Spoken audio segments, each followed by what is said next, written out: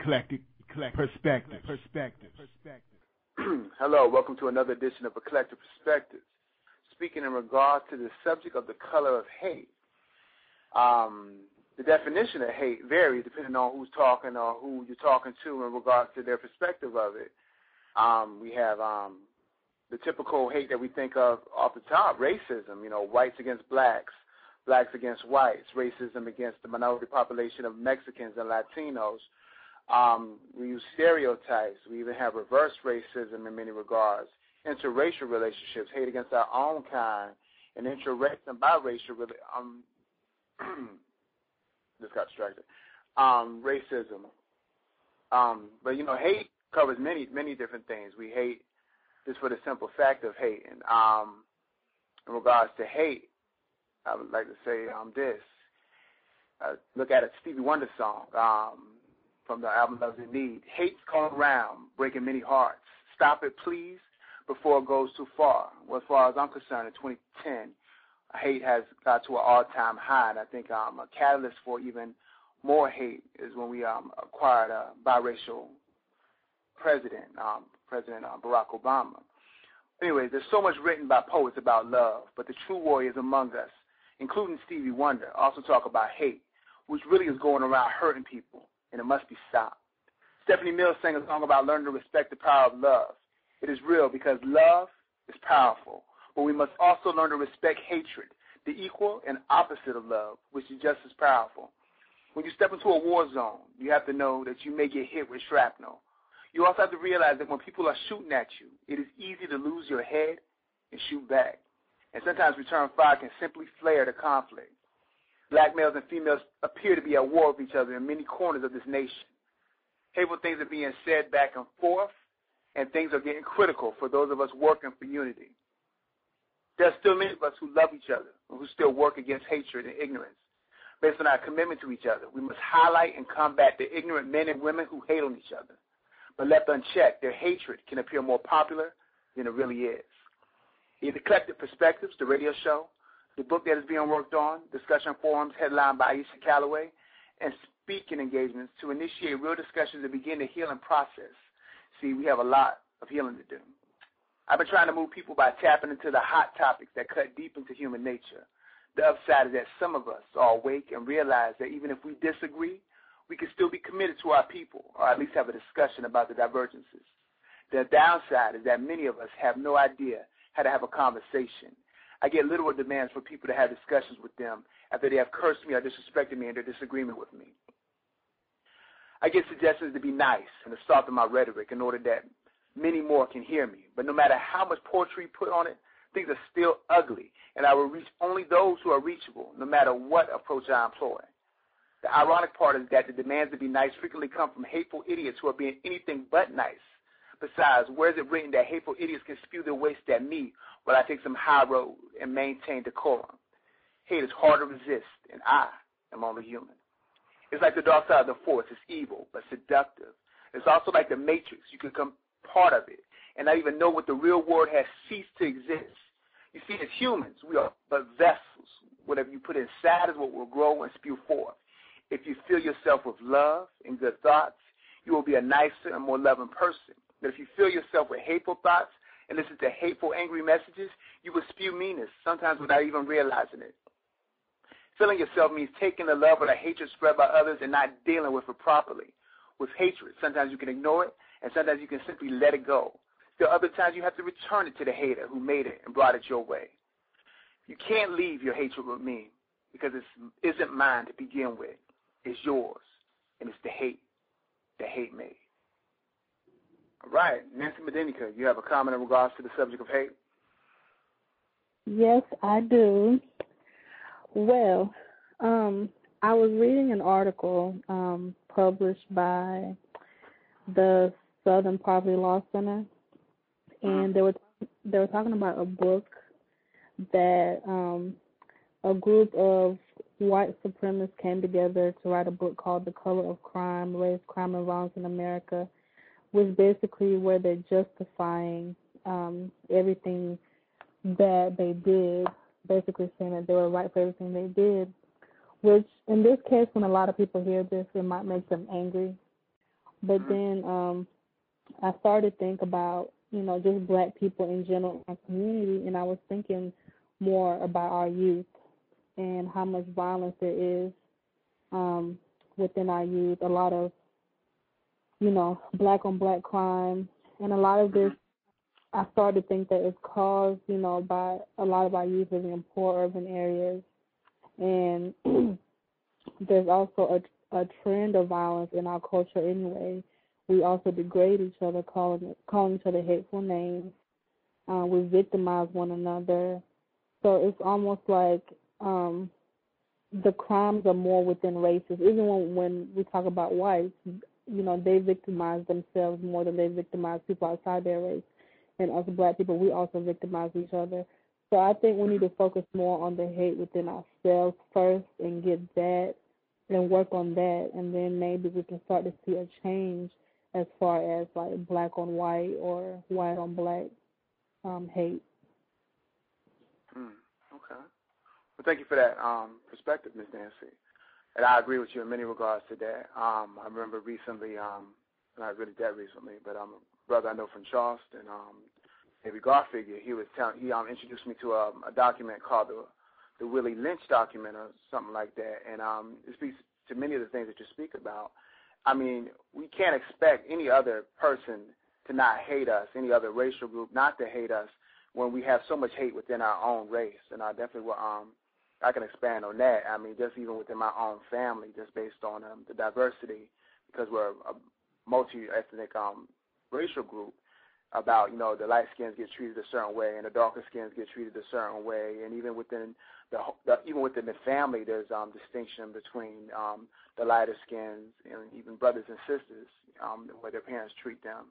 So I think, how could we even expect, someone that's that much different from us to embrace us if we can't even embrace ourselves? And I think when we get to the point where we can truly love ourselves, then we can have better expectations, or we can't make no expectations or make any determinations when we can't even get it together at the root level of our existence. Right. All right. Well, thank you for that perspective, Nancy. I also have another caller who would like to give a perspective and get about blacks' interpretations of their racism or hatred towards whites from her perspective. All right, caller, you have a perspective on how whites are prejudiced against? Yes. I think that one very interesting prejudice that I think a lot of people probably overlook is interracial dating. Mm-hmm. And it's very sad to me because, we've come so far and we're finally at a place where it's not illegal to interracial date. Right. But I find, as a black woman, and coming from multi-ethnic backgrounds, that a lot of black men and black women as well find it unacceptable for me to be dating white men.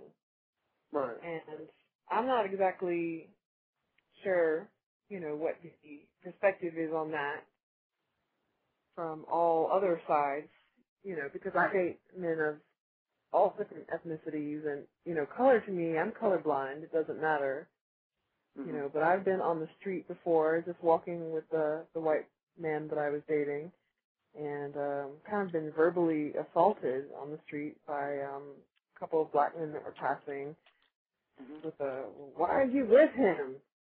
That type of thing. And it makes you feel bad for the white guy that you're walking with. And it makes you feel bad because it's almost like, well, am I doing something wrong? Am I doing something that I need to apologize for? And the answer is no, So.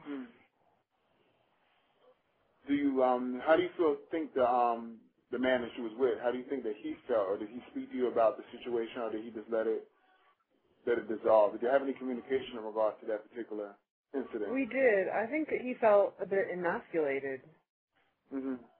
I definitely do. That I tried to kind of comfort him and reassure him about it, and but it's one of those things that I really don't think that he would have said anything for himself. I think I remember saying something to the black men about it, like, it's none of your business, or keep moving, but he didn't say anything. he just kept he walked kind of looking a little bit ashamed, that type of thing. Right. And I know that he wasn't ashamed to be with me. He was very proud to be with me. But it's almost like he couldn't look the black men in the eye.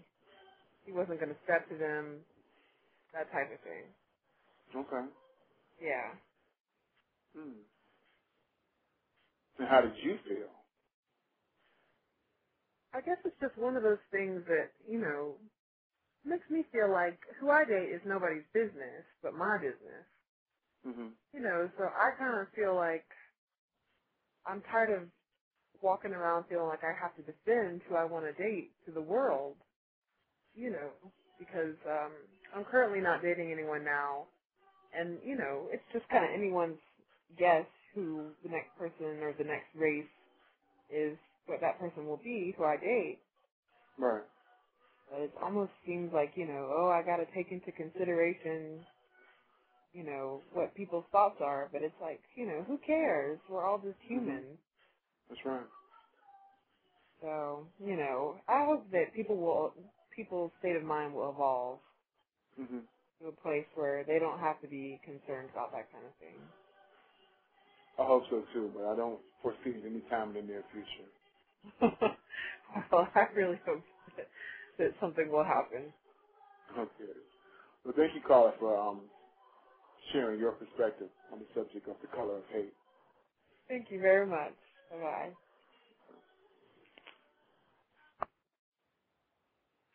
Recently, hate has hit the headlines due to a shooting death and dragon death in Newberry, South Carolina, which is about 30 miles from Columbia. What's his name?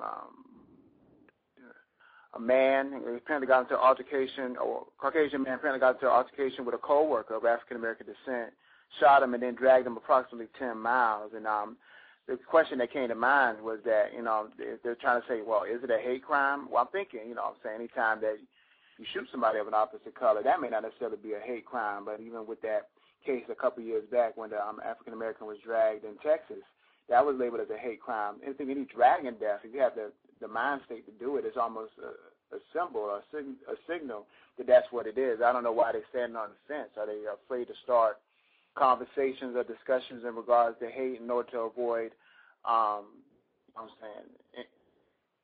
avoid conflict in the community or conflict in the nation? I don't know why they're trying to even think of not making that a hate crime based on everything that's surrounding that case. Now, I don't know all the details because I barely watch the news in regards to those kind of issues, but I do believe that off the top, the fact that you shot a man of a different color and then you dragged him for 10 miles, just the dragging itself, that should be worked into the law in such a way that that's automatically a hate crime, in my opinion. You don't hear about any other crimes that institute anything with dragging not being related to someone of the opposite race. You never hear of African Americans dragging other African Americans or Caucasians dragging other Caucasians or any other races.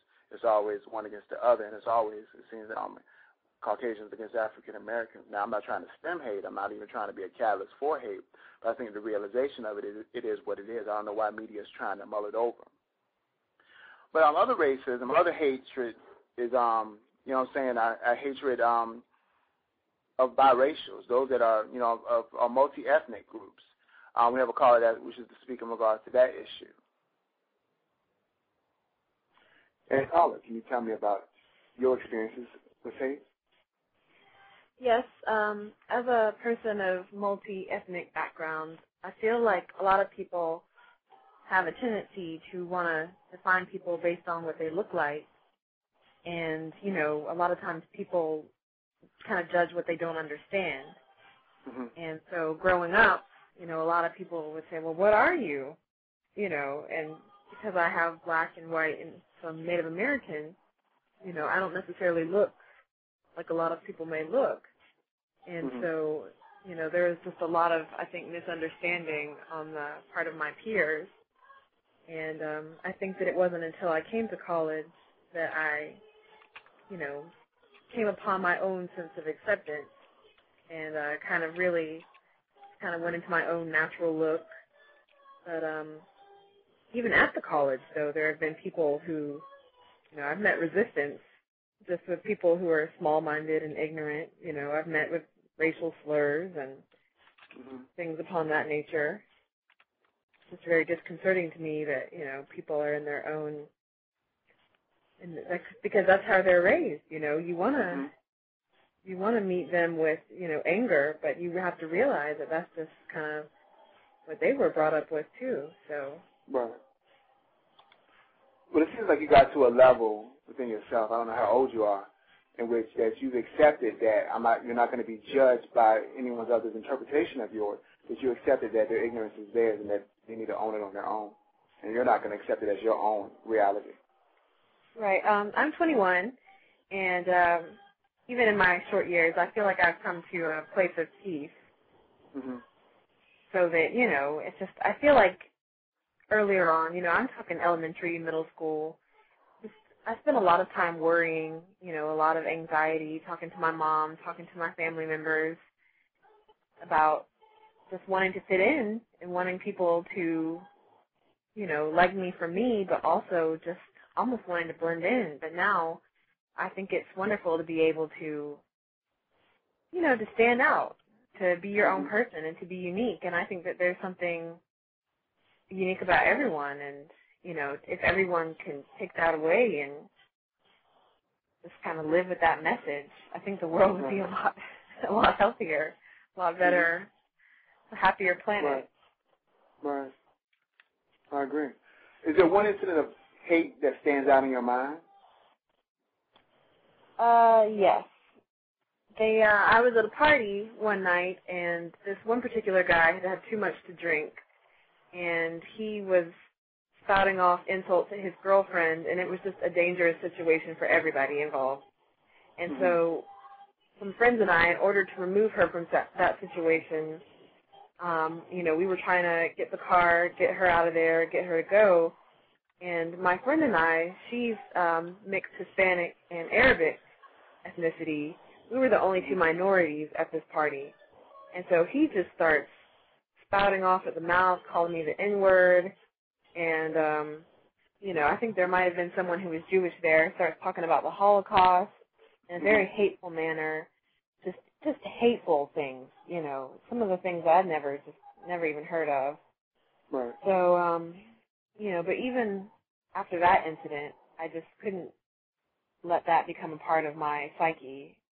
And so I've seen this individual 3 times before, and it started to eat at me a little bit, but I had to let it go. And since then, we've actually had a conversation about it. I ran into him at the grocery store and stood behind him and made him a little bit uncomfortable. And he turned around, and he didn't say anything. And finally I said, it wouldn't be so bad if you had just apologized.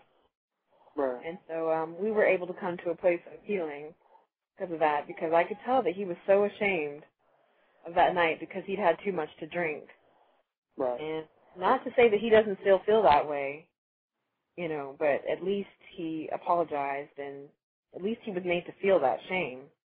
Right. You know. So I feel like I don't have to feel bad about it. You know, I'm at a place of peace, and that's all that matters to me.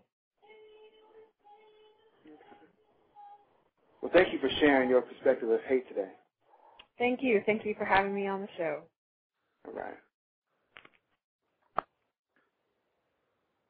I'd like to introduce you to another perspective in regards to the hate that multi-ethnic or biracial people feel. Yes, Carla. Can you state your name? Yes, this is Flazette. Yes. How have you been impacted by hate? Well, I'm definitely, I guess you would say, a result of a biracial marriage. My father is white, and he's from the West Coast. He's definitely a cowboy with horses and things like that. Then my mother's black. You know, she's like the soul sister. She's all about her blackness. So somehow, some way, that our couple got together, and they had me. Well, growing up as a young girl, first of all, I was raised in the South. I started off in the South. I started off in Charleston. And, you know, we grew up in the hood. But my mother would always protect me and say, you can only go out after a certain time. You can't go to certain people's house. I couldn't play with certain people because they always were hating on, quote-unquote, the light-skinned girl. I didn't know that I was different than everybody else. I thought I was black like everybody else. But apparently there was a difference in me. I didn't really start to see that until I moved when I was 7 to go live with my father. I wasn't white enough for the whites, and I wasn't black enough for the few black people who were over there. So, I mean, it's kind of wild. It's kind of crazy. I moved back when I was 14, and, oh, my God, I saw it in full stream. You know, 14, freshman in high school, you know, light skin, long hair. I'm thinking I'm black like everybody else, but apparently I'm not the same black as them, so. Mm-hmm. I understand that. I mean, it's pretty much basically it in learning how to live and cope, you know, how black is black and how white is white. And finding my identity in between. How difficult was it for you to establish your identity, being basically a product of two worlds? Well, I'm going to put it like this. I am definitely a chameleon.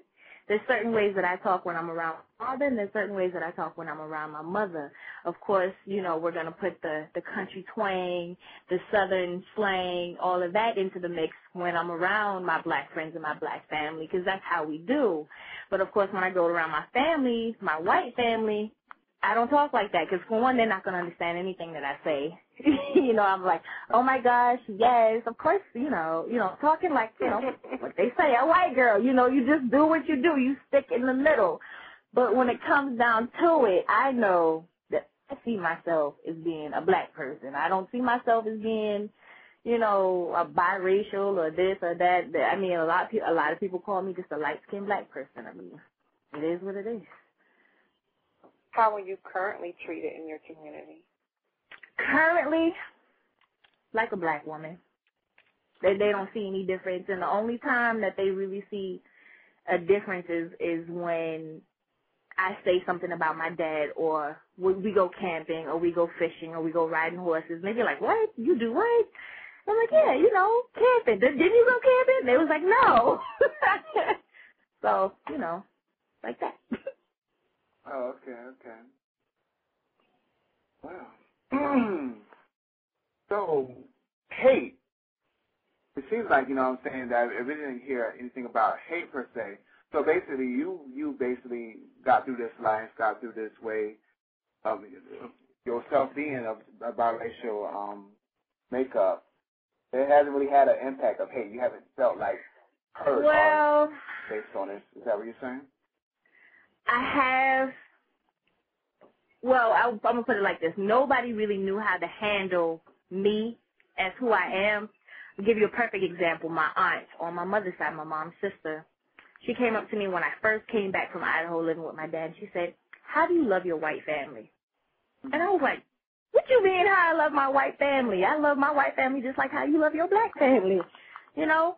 But then, you know, on the white side of that, you know, I remember I was 7 years old, and I was going to school, and this older white boy, he had to be at least 3 or 4 years older than me.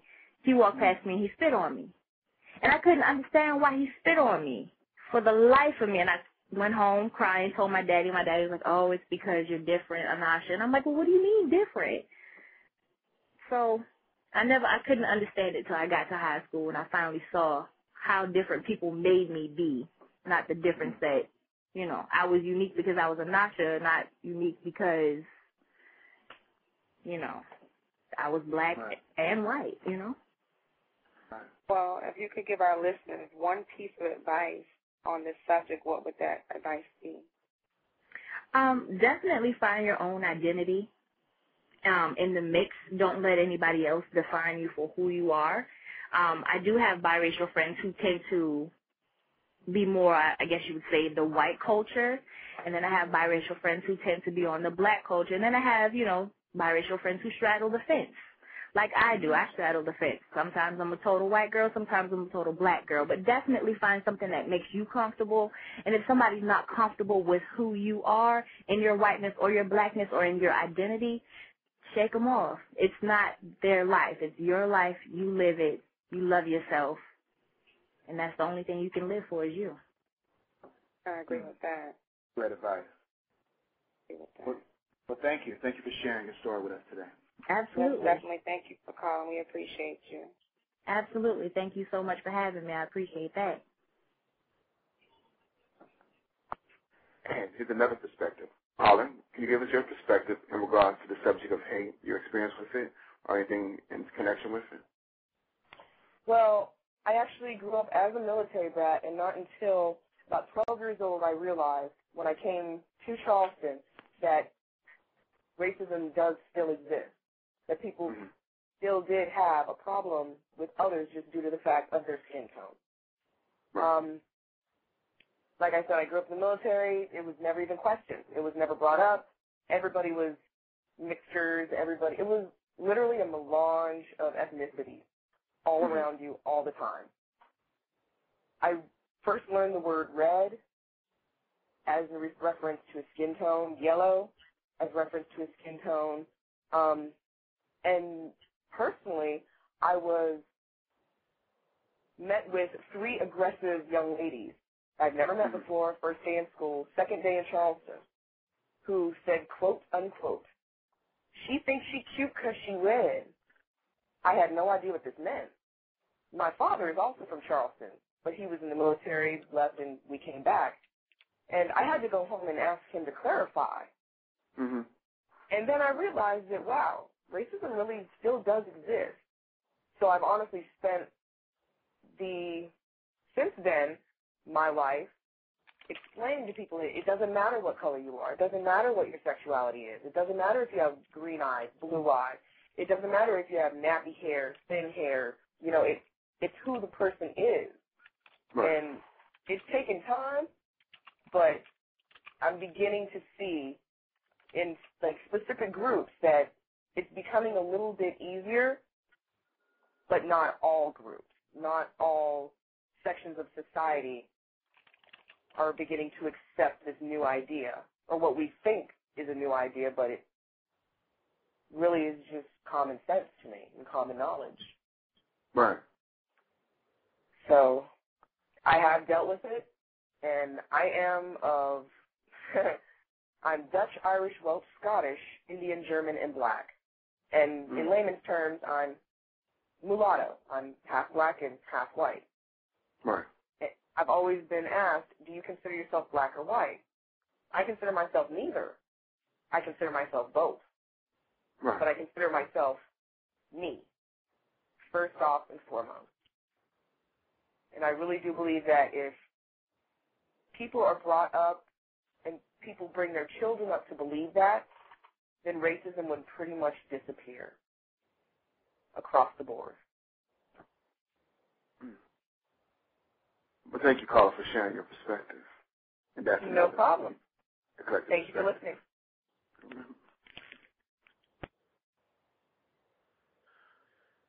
Yes, please, Alvin, if you have a perspective on the subject, please call 646-378-0455.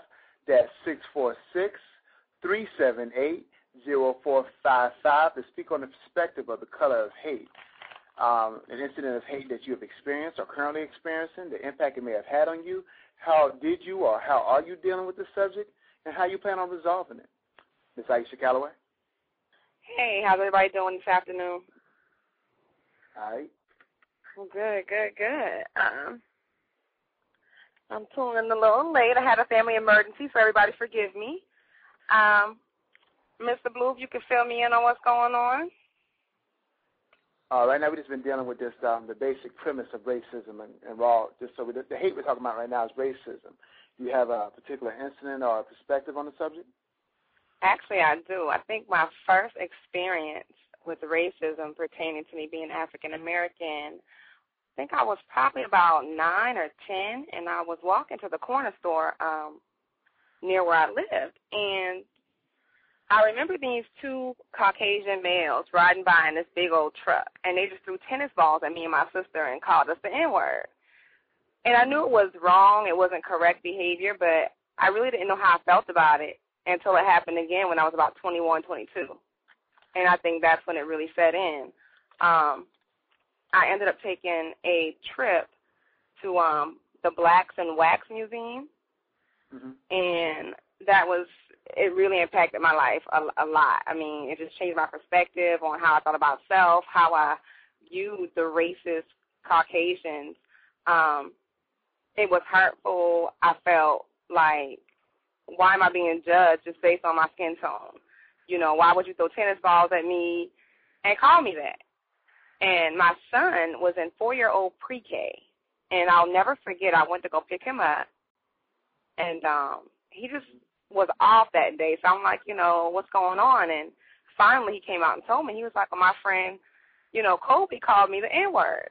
Well, they're 4 years old. So, Kobe had to get it from home. And we had a big issue at the daycare. So, at 4 years old, I'm trying to explain to my 4-year-old child, how that word derived, what it meant back then, what Webster Dictionary says it currently means. Mm-hmm. And, now my son he's 10. So it's just that racism is very much alive, very much so. And I think it's hurtful. It makes people question, their own integrity. It makes people question their self-worth. It's just that question of why that will never be answered. And what about yourself, Mr. Blue? The first memory of it, well, I grew up in Biloxi, Mississippi for some of the fundamental years of my life. Biloxi, Mississippi. And I would say there's always been like a shadowy or covert movement of racism. But when you're brought into a system and you grow up in a system, you don't really see it. It's just a norm, I guess. When I moved from Mississippi to South Carolina, I guess maybe then I realized that system was a racist system designed to hold our people back. The school I went to, I recall in my Mississippi early days when I went to Lopez Elementary, we had, I recall having dirty books. I recall not having the coolest building. I don't recall having the air conditioner or anything like that. So our school was dilapidated. Our teachers weren't probably the greatest educators. I guess they used what they had to get by. I didn't really know racism per se until I became a teenager. One of the first incidents that I recall is when we were going to a family reunion in Maryland. For some reason, we went through West Virginia. And looking at the map, I don't see why we would go that way. Maybe we were picking somebody up. I don't recall. And we were stopped at a gas station. We had a rental, so we had Georgia plates because, South Carolina is not really known for having their own plates when they give out rentals. It's usually Florida or Georgia. I know that's so right. So it was like, well, go back to Georgia, you beep. Well, I don't have a problem. I just don't use it. But, yeah. And we were shocked. The whole car was shocked. My grandmother, who been through Jim Crow, through the Civil Rights Movement, even her face was shocked and awe. My aunt, who went through the same movements, was in shock and awe. My mom, I guess, reliving some of her Jim Crow days or her segregation, civil rights days, was in shock and awe. I was more in shock, not because of what they said, but because of the hatred that spewed from their mouth. They could have said anything. It was the energy and the hate that was in their voice inflection that brought fear to my heart. And honestly, to this day, I still don't go through West Virginia for no reason. I have that as a fundamental part of my psyche in which, for some reason, I have an inner subconscious fear of that place. Oh, wow. When I was in high school, I used to go to Garrett High School. My sister, she was a punk rocker. She liked hardcore music, and so she was definitely prejudiced against by our own people. Black people hated my sister because she listened to alternative music. She listened to rock. She listened to pop. Now, they wasn't really saying that against me because that's when I had first started my rap career. So, I was known for the mixtape circus for rapping and stuff. So it's like, well, how you live in the same house? How do you deal with that damn wigger? And they used to call her names out her names and stuff like that. So the impact that I had, you don't talk about my sister. You don't put no rhetoric or hate against my sister. That's my sister. Yeah. She may be different than us, but she's still my sister. Okay, so, I got a little jungle fever. I used to mess with one of her friends. And then the hate was redirected at me. Oh, you a sellout, da-da-da. My black girlfriends, not girls I was dating, but girls that, was like in my same neighborhood, same gang or whatever. Yeah. They would seek her out and beat her up just because I was dealing with her. Why you beating up Perry? Oh, because you messing with that white bee, blah, blah, blah. Boom, boom, boom. They beat her every day. Yeah, you was messing with pork. Yeah. Right.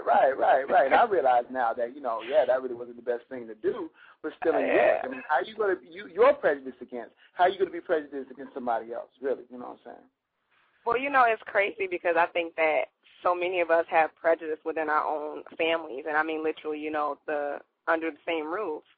And I say that because, I'm brown skinned, and my sister, she's a red bone, and my mother's red, and my father's dark complected like I am. And I always felt like growing up, like, wow, my mom treats her better. And my mom would say, well, she's a baby, she needs more attention. And I guess I didn't see it that way. And so as an adult, I still don't see it that way. I feel like it was because she was light-skinned. It was like she would get all the new stuff. I would get the hand-me-downs from my cousins and cousins' cousins. And, well, you 4 years older, she can't wear it. I'm like, well, you saved all this stuff for 6 years. Why you can't save my stuff for her for 4 years, But I just think that sometimes we don't realize that, we are being racist against our own people or other people even. I know me, myself, I've never had the opportunity to grow up in, quote-unquote, the ghetto or whatever you want to call it. So there are certain times when I drive downtown Charleston, I do feel unsafe.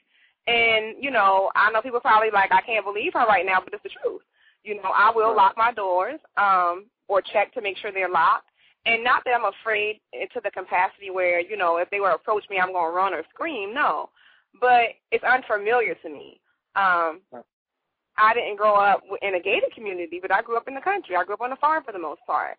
And from there, it's pretty much been me in Somerville. I think stories that my father has told me, because he grew up in New York, so he's done, a lot of things. He's seen the worst of the worst. It just kind of, I guess I've always been, quote-unquote, gated. And even with my children, I won't forget one time my sister and I were going to a Goodwill store in Charleston. And my son, and I don't know how long ago this was, maybe like 3-4 years, he's like, Mommy. And I'm like, what, baby? He's like, why are these black people walking around? Why are they not at work? He was even a little like, wait a minute. It just, and again, sometimes I think we do it and we don't know because of lack of exposure.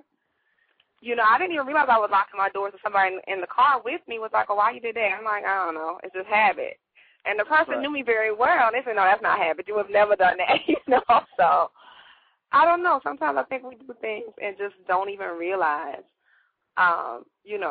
that we're doing them or that we're putting out hatred or being racist or biased or whatever you want to title it. But it happens. It's life.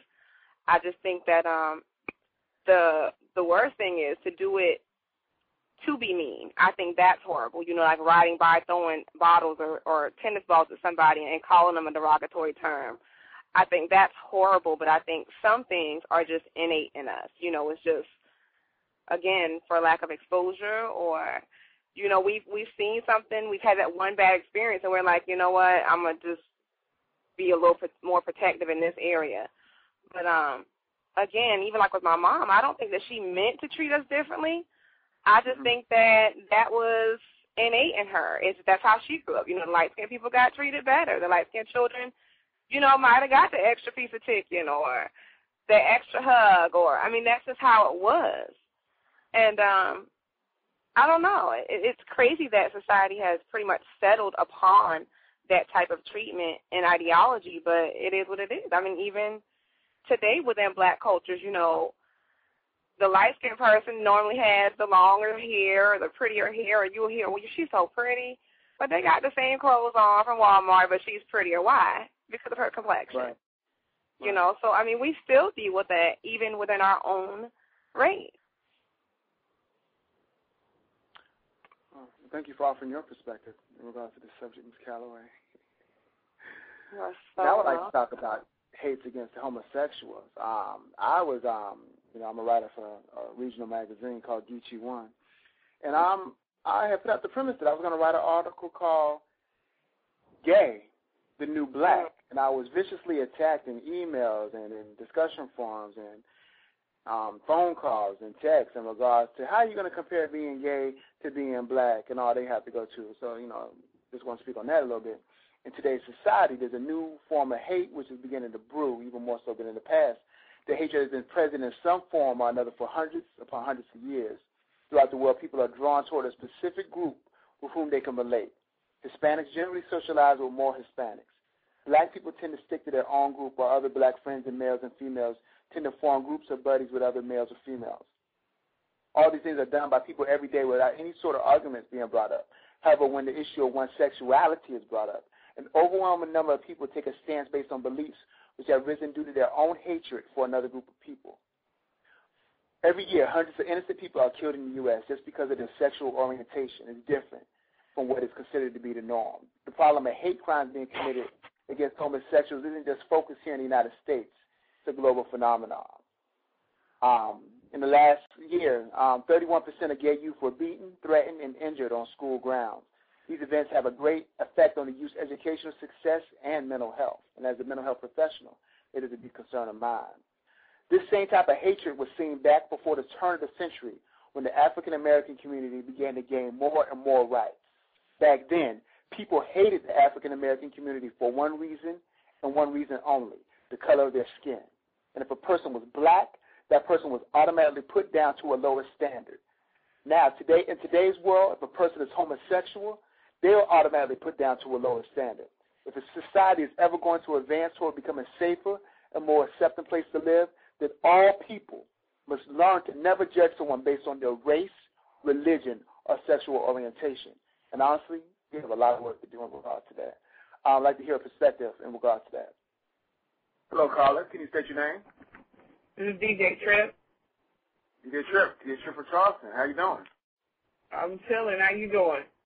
Hey, just loving life. But actually, maybe I'm hating life since that's today's subject. Would you like to name an incident of hate that you have experienced or are currently experiencing? Yeah, hate. I'm getting hated from so many different angles. Like, this is a perfect topic for me because I kind of live in two worlds, or three worlds actually, seeing as though I do gay and lesbian parties, and I do teen parties, and then I do regular parties. Right. So in the gay and lesbian world, the most recent situation I had is I was out of town. I get a phone call that another female DJ is in the club screaming, "Fuck me." And can I curse? Excuse me, you gonna bleep that out? Just do what you do, baby. We take care of it. Okay. Yeah, another female DJ was in the club screaming "F me" along with a local female artist. And it's like, as far as the local female artist was concerned, I'd never even met her in my life, couldn't identify her in the police lineup. And as far as the female DJ was concerned, like, I was showing love, going to the little events or whatever, you know, reaching out to them, because I know it's hard for women in this industry, especially being a gay woman also.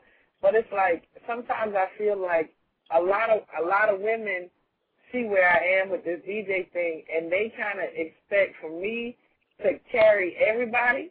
Which I try to do. I fault myself because a lot of times when I do events and if they're in the club, I give everybody a chance in the booth. If people know you, if they don't know you, this might be the first time you ever played outside of your bedroom. But because I know it's hard for women, and we're not going to walk up in any local spots in any other male DJs just going to call us up there like that. So I feel obligated sometimes to play my part and bring them up there. And with this particular female DJ, I don't know where it came from or what it was about, but basically, like, they mad. And I can't figure out, like, I don't know what to do because it's hard work. Like, people think, like, this is some magic wand that I'm waving, and I get phone calls, or I'm doing parties, or I'm in this club and that club. But it's hard work. I get a lot of no's before I get a yes. I just don't stop. And I think for a lot of people, they get discouraged, and, you know, after a few nightclubs, so like every club in Charleston told me no, but after a few nightclubs tell them no, they start reconsidering the thought of maybe wanting to get into the industry.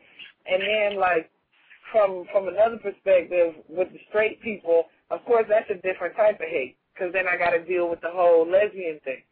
And especially when I first started DJing, a lot of people were blatantly honest and tell me, you know, I think you're a good DJ, but I don't want you to DJ for me because you're gay, and I don't want them sites in the club. Right. And people would be surprised, like, how many people party in spots where they really not welcome. If they spending money, yeah, but inside, the club owner is not happy to see you there. But I don't put them on blast. Maybe I should. But, I mean, hey, I certain things I just thought, you got to pick and choose your battles, and that's not one I'm willing to fight on a regular basis, so I leave it be. But your sexuality is singling you out from being maybe as successful as you could be? Because I know of your skills. I have a couple of your mixtapes, and you're definitely a good DJ. Do you think that you're being singled out because of your sexuality, because you wear it proud? Definitely, and because like I'm gay for real. I'm not industry gay. I'm not Nicki Minaj. I like girls that dance with girls gay. It's not cute. It's not pretty. Like, I'm not dressing up and pretending to be a Barbie doll type gay. Like, this is really and truly how I live my life. So to me, it's secondary when it comes to working, but for other people, it's the first thing they notice. And because for your callers, for your listeners, because I'm Buddhist. That's what y'all would call it. In the lesbian community, we call it a stud. Because I am a stud and I'm coming into my Rocawears and my white tee and I ain't got on heels and my breasts ain't hanging out, all of that plays into, oh, this is not what I was envisioned when I heard you was a lesbian. Right. You know?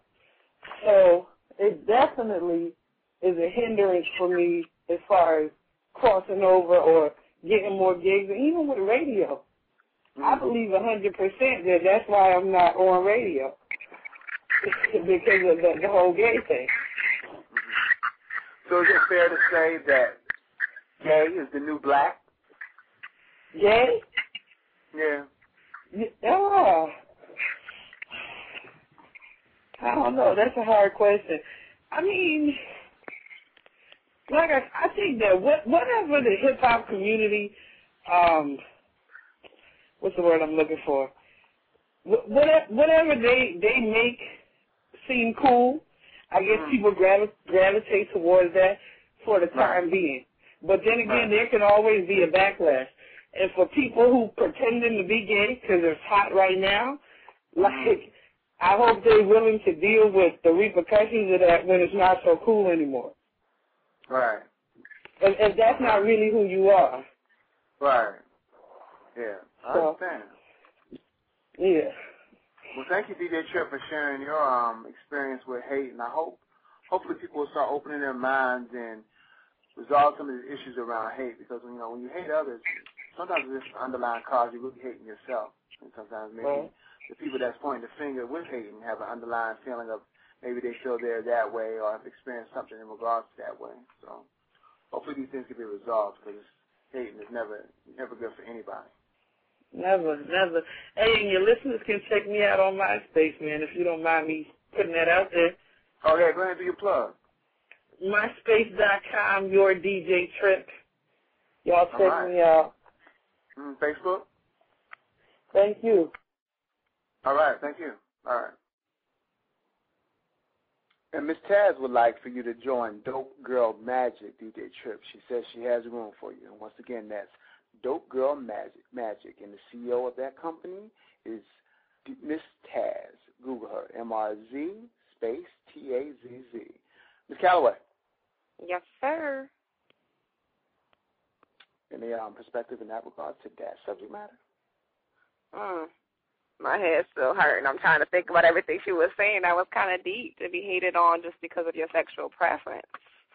Wow. I don't know. I guess I never. You marinate on that while I get another. Yeah, let me do that. Yeah, for sure, you're right. Caller with the last digits, 87. Hi, Mr. Blue, Miss Calloway.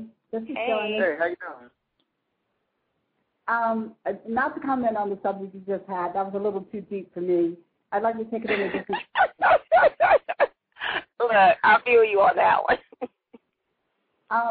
I wanted to share an experience that happened. I used to be an emergency medical technician, and in the rural part of Georgia, I went on a call. It was a serious call, a near amputation, and I got there, and the father of the child didn't want me to touch his son because I was black.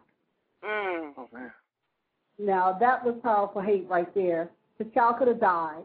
We actually had to have the sheriff intervene so that I could treat his child to save his life. Wow. So I know about the color of hate. That kind of changed who I was as a person, because I just didn't think people could hate like that to the point of death. And so, yeah, hate changes you. But the thing of it is, you just can't carry that around with you. You have to release that, let that go, not let it be your problem because it's theirs. You should always be true to who you are. And I just also want to comment as far as like now, people are thinking racism no longer exists because we have a black president. Oh, no, I think that really made it come out. You guys before, but now anything and everything that our president does or says is scrutinized, criticized, and hammered on religiously because he's black.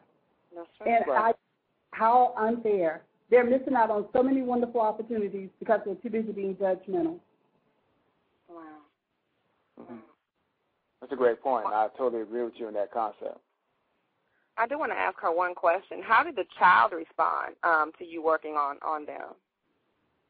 Well, at the time, the child was in pain, almost unconscious. So, okay. So it's like a life or death type thing. And like I said, actually have to have the police intervene. Wow. And threaten, to handcuff the father and carry him to jail if they didn't allow me to treat. My partner, not trained as well as I, he said he could treat him. So while we're trying to get the sheriff here to intervene, I had my partner, I was telling him what to do, how to do, when to do, wasting valuable time, all because of hatred. That's deep. That's crazy. And my partner was white, and he even commented, he goes, I don't know what to do. He kept saying, I don't know what to do. I'm just driving.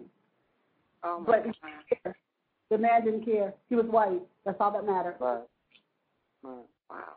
So his hate he allowed his hate to almost take the life of his son. His hate basically overrode his love. Exactly. It's a powerful emotion.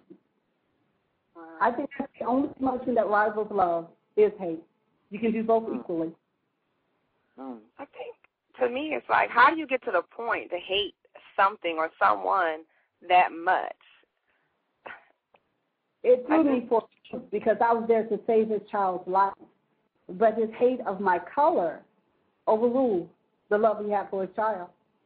And that's what I'm saying. How does he get to that point? I mean, as a parent, I don't care how much I might not like a certain race or whatever, but this is my child that's about to die if the child does not get medical attention. And for me to say you can't work on my child because of your complexion, I mean, wow. Yeah. I just wonder how he got to that point. I wonder about that as well. That's crazy. Welcome to my world. All right. Well, thank you for that perspective. And there goes another type of perspective.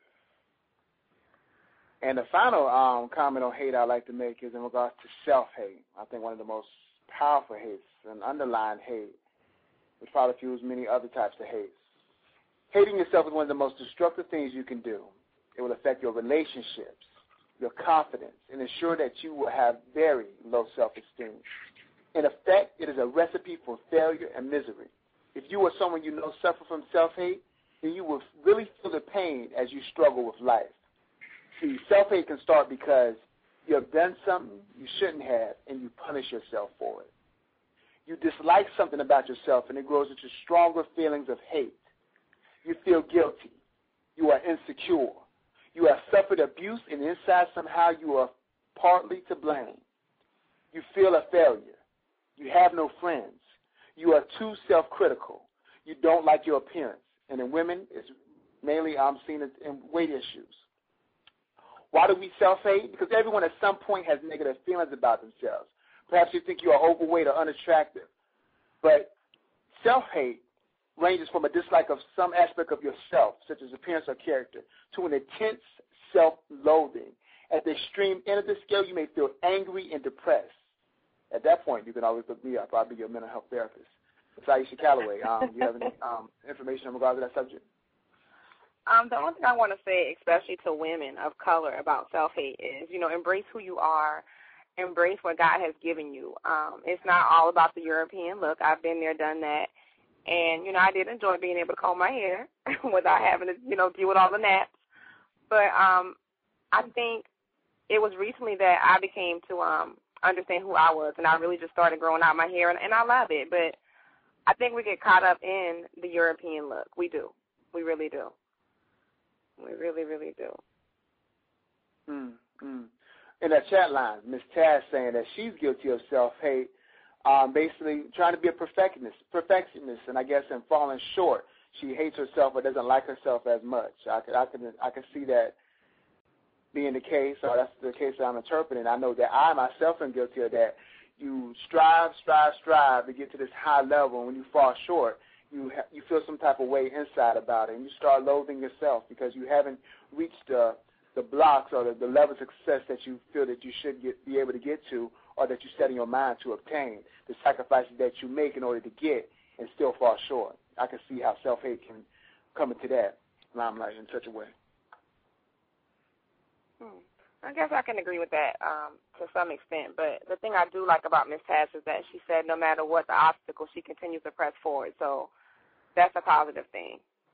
And a lot of us do give up because we can't see the end of the road immediately, and that's what it's about. It's about keeping on and pressing forward and, enduring through whatever it is you may be going through.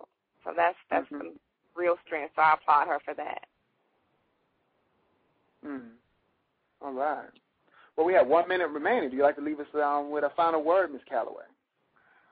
Just learn to love yourself and, teach your children to love. And the only way we can fight hate is through love. So continue loving, and that's all I have to say. That's all I have to say about hate. And my final word would be, in regards to self-hate, these are things to counteract that. Build your self-confidence. Improve your self-esteem.